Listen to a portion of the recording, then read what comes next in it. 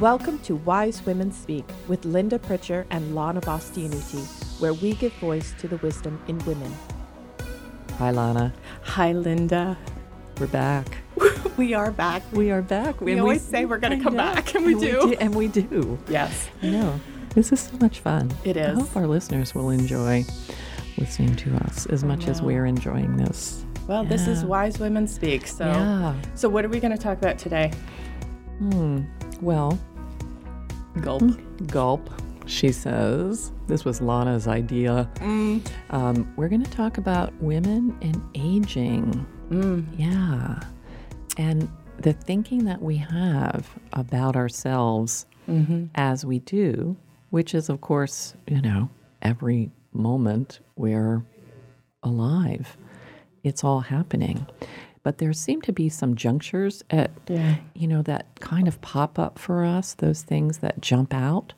And it's not necessarily that they jump out at us to think about at certain ages.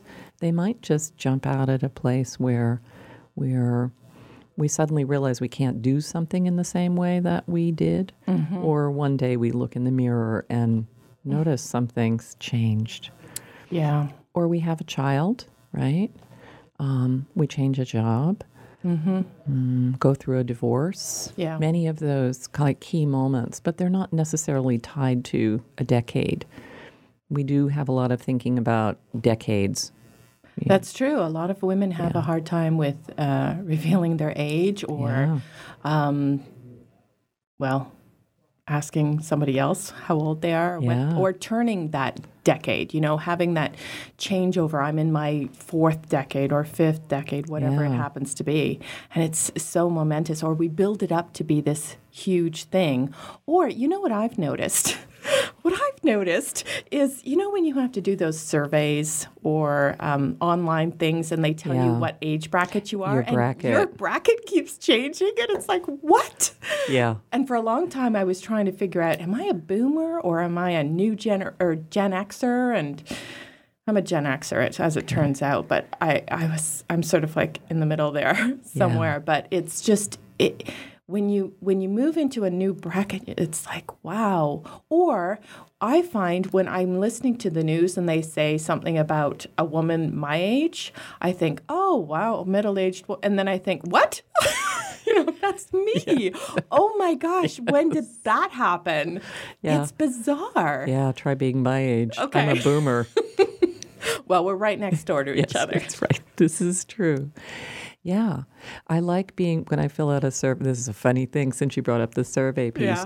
You know how when they put surveys in 5-year increments? Yes. It's really nice when you're at the top of one of them, right? Instead of at the bottom of one, because then they're 5 years ahead and you're kind of in that category. That's and that can be really disconcerting. But what is that about? Yeah, it's a really interesting thing. I mean, there is, for all of us, there's the thought that, aging ultimately will lead to the demise if you live a normal life, right? So I think it's true that humans do have those thoughts, particularly as they get older, that they're just that much closer to not being around. Yeah. And so I think that's true for everyone. But then what's going on within that kind of, what seems to me a kind of natural human interest and concern about a lifespan is whether when you're within that lifespan, are you going to be critical of yourself? Are you going to judge, how you look, how particularly I think for women, the look piece is physical appearance, sadly, is... It's very much valued still in society. It's measured. It's judged. We're comparing ourselves constantly. Yeah. I'm curious. I remember my mom is a beautiful woman. And I remember as a kid watching her age and not noticing things for a long time and then starting to notice things. And it was jarring. It was like, wait, no, you can't age. You have to stay the same. On the other hand, when my sister and my mom and I go out together, for the longest time, whenever we would, ask somebody questions, they would inevitably say, "Are you three sisters?" Which was great for my mom, of course, but not so great for us, because we were like, "Wait a minute, there's quite a bit of an age difference here." But what are you trying to say? Yeah. But I think for her as well, tying back to physical appearance, I think it has been a little bit hard on her as somebody who was and is. She still is beautiful. I mean, I'm talking about the outside, the physical appearance purely, because her soul is stunning. But I think it has been a little bit difficult, certainly in the society that we live, where women are judged very much on their physical appearance, on their weight, on how they dress. All of those things factor in. So aging for women is one of those hot topics. Yeah, it is. When you were talking, this thought popped up in my mind about how, my husband and I had our son later in life than most people do. So when he was in elementary school, I remember taking him to elementary school, and I was thinking either people think I look really great for my age, or they think I look really terrible for my age, because they would think that I was a lot younger, because I would be more in the kind of like the age demographic of the typical mom taking her kid to school. So I used to kind of play with that thought, and I just had to get used to it. It was just, it was thinking that I had, because I was doing something a little bit out of the norm. And so what do we do? I mean, given that we're living in a society, in a culture where we know physical attributions, physical appearance is very much judged. How do we, from maybe a coaching perspective or from a wise self perspective, what do we do with this, with all these thoughts that come in our head that we're not enough, or we should be looking better, or we should weigh a certain amount, or what am I going to do with these wrinkles?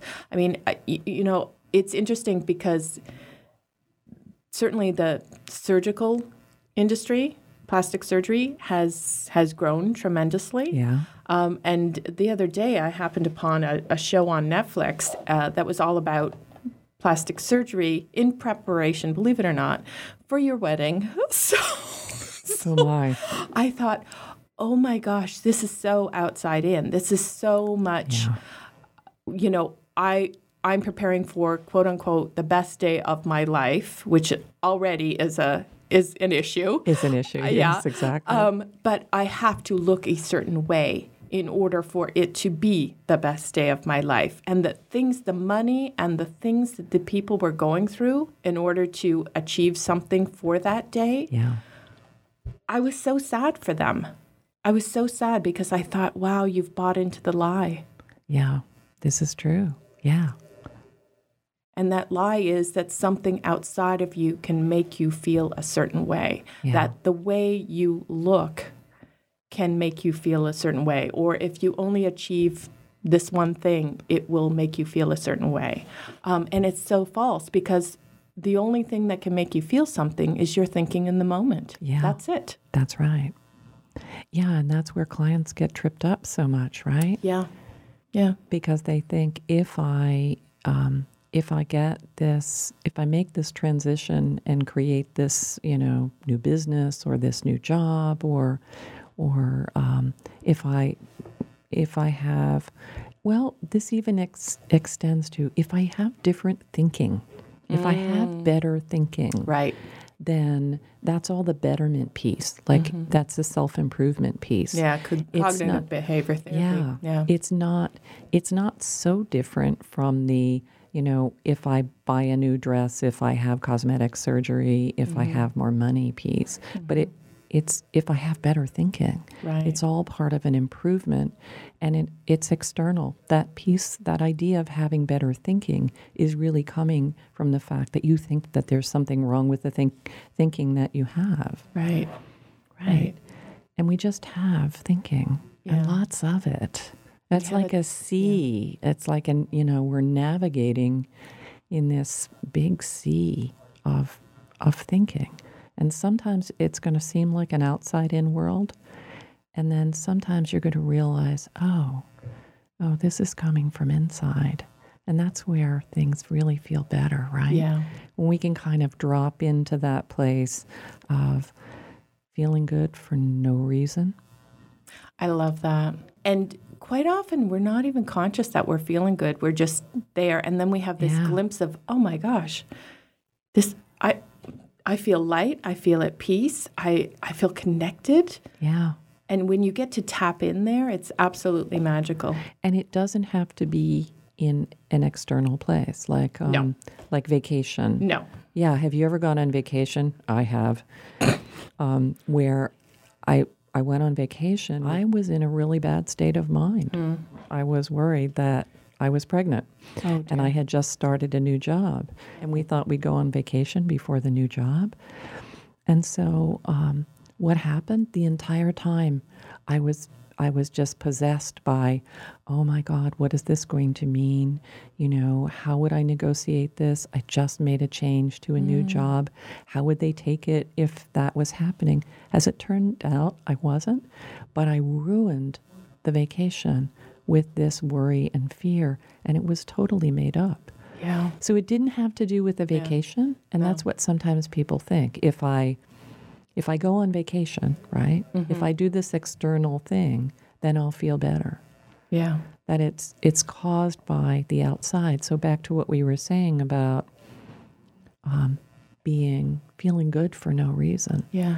The more that you realize, oh, that's just coming up. I mean, you could just be sitting somewhere, or you could be washing the dishes and realize, oh, I feel good for no reason. Yeah. You know what the interesting thing is with say, for example, say we're dealing with something with weight. We think we need to lose weight, or, we're not the perfect size. What we'll notice, and certainly as coaches, what we see is somebody can lose the weight, but they're still stuck with their habitual thinking. Yeah. Which goes to show it wasn't the weight that was causing the suffering. It's the thinking. Yeah. Yeah, it's not the vacation that changes the thinking. No. It's not the weight loss that changes how you feel about how you feel about yourself and how you experience it. And what you mentioned before when we talked about the cognitive behavior therapy, changing your thought, finding a better feeling thought. I mean, those are all tools, techniques, strategies that a lot of traditional coaching points to. And sometimes they work. Yeah, it's not harmful. No, it's not harmful. But it adds a lot of thinking. And the thing is with those strategies is they're not sustainable and they're not consistent. Right. Because you'll notice sometimes they work, but then sometimes they don't. Yeah. So what gives? Why aren't they working all the time? Yeah. And what I noticed with that was it was a heck of a lot of work.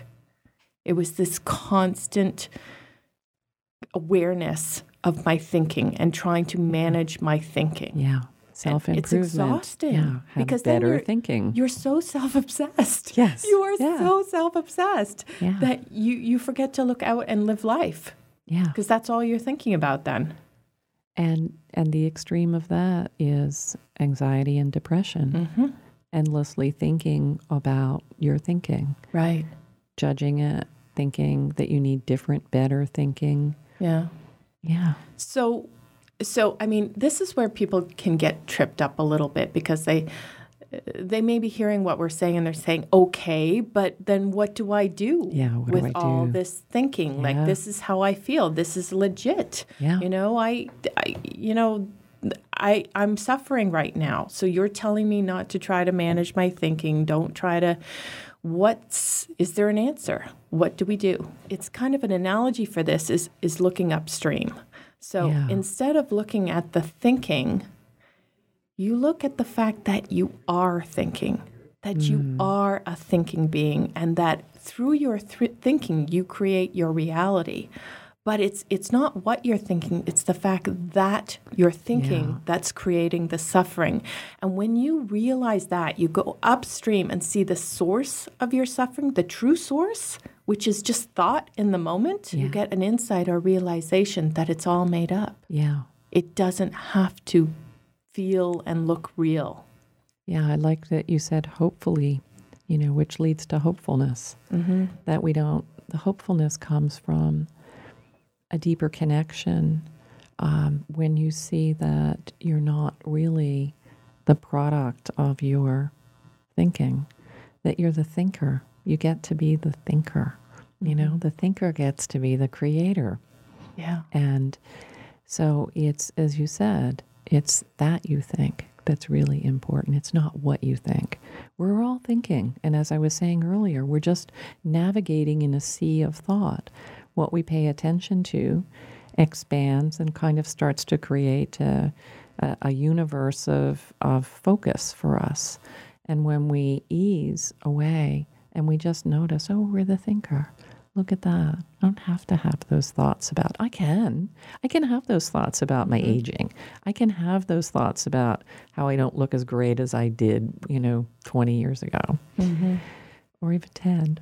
20 in my case is more operable, but yes, it's happening fast. Yeah, and I can see everything with a kind of fresh eyes. I love that looking upstream because you're looking beyond what you can already see. Mm-hmm. And I think for most of us, that already see piece, that's the one where we get lost in kind of the content and we really start kind of delving in and deciding whether we like our content or not. Yeah. Right? Absolutely. And then we just get trapped in a content world, which is back to what we were talking about before, where you get so focused on your content that you lose sight of the fact that you get to kind of like create the content. I mean, it's getting created for you. You're not responsible for everything you think. We would not want to point to that. No. This dovetails into another podcast we did about the inner critic. Yeah. And the fact that we can create these habits of thinking. I know people in my life that they have this habit of saying to themselves, oh, I'm so stupid. Anytime they do anything wrong, like, oh, I'm so stupid. And it creates this mantra for them. Oh, it does. And they start living from that place as if it's true. Yeah. And it's just an off-the-cuff comment, but it seeps into your psychology and it has an effect when you start believing that. And the same goes for how you feel about your appearance. And one of the things that I've noticed is, and maybe this is true for you, I think it's true for everybody, but when you see photos of somebody who is not standard beautiful, but they're just smiling and you can see this light coming through their eyes. Don't you think they're the most beautiful person? Oh, yeah. Here's a beautiful example of that. Jane Goodall, who's like in her 80s. I love her. She's stunningly beautiful. Yep. And that she is lit from within. Yeah. Yeah. I mean, she was a very handsome woman, like when you see her younger years. Mm-hmm. But she's more beautiful now. Isn't she? Yeah, she really is. Oh, and I'm always astounded by that because this is why it dovetails to the inner critic because we can look at that and we go, what beauty.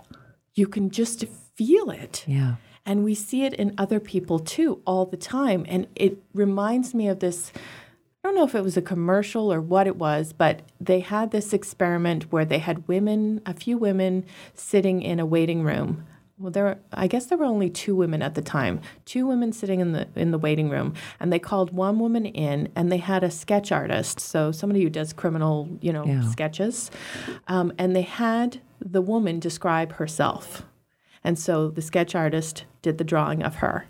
And then they excused her, and then they asked the person who had been sitting with her for a good 20 minutes, asked her to come in, and then they asked her, can you describe the lady that was sitting next to you? And so she started describing the woman. And so they had these 2 sketch artist portraits. and they put them side by side, and they called the woman it was the sketch for, they called her back in to show her the difference between the two pictures. It was striking. The one that she had described was not forgiving. The one that the person had described of her, beautiful. Oh, isn't that, wow. Yeah. Yeah, we don't see who we really are. Mm-hmm. Because for most of us, that's a compilation of thinking about ourselves. Right. We don't really know who we really are. And when we take time to look in that direction and see who we really are, not who we think we are, life starts to become lighter.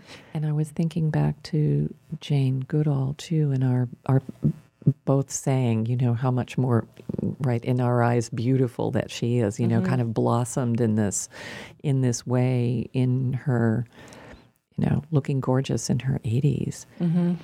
That she, I don't know her, I've read about her, but I'm going to surmise that she spent most of her life not thinking about herself. I agree. That she spent out in the world really wanting to make a difference in the world. Mm-hmm. So less thinking about herself and more thinking about what she can accomplish, how she can make the world a better place, how she can kind of be out in the world, singing her song, dancing her dance, doing what she's here for. And less engagement in, like those external things that we've been talking about. I think I have found this with clients, is my clients have the most difficulty with this are the ones who are most engaged in repetitive thinking about themselves, aspects of themselves. Yeah. And really focused on self-improvement and sometimes to an extreme. Mm-hmm. And it can be difficult for them to actually get in touch with their inner wisdom. But I think what we know is a guarantee that when you start to see and get in touch with your deeper wisdom, that life becomes much lighter. And you're more likely to be happy as you age. Absolutely. And to age more beautifully. Yeah. And it's about letting all the thought just fall away. Yeah. Because when it does, you suddenly have this clarity, and it's those moments we talked about earlier where it just seems magical. You just notice that you're present. Yeah. And life's beautiful. Yeah. And so many more things that are joyous show up for you. Absolutely. Yeah. They can't come in when you're too busy. No. You can't ever get back those moments. No. And so the less that you try to do that, and the more that you're just in that present, neutral, open to life place, the less you have thinking about yourself, including how old you are or how you look or how you feel, then the happier and more joyous and connected you're going to feel.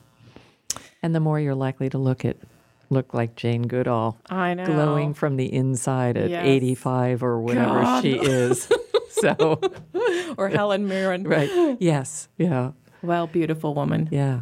It's been a pleasure. Yeah, been a pleasure. This is so much fun. I know. I think we're having too much fun. I think we are. Yeah, okay. It's okay. So I think we'll come back. Okay. Okay. Wise Women Speak. Bye, Linda. Bye, Lana. You've been listening to Wise Women Speak. If you'd like to hear more, please go to wisewomenspeakpodcast.com or find us on iTunes.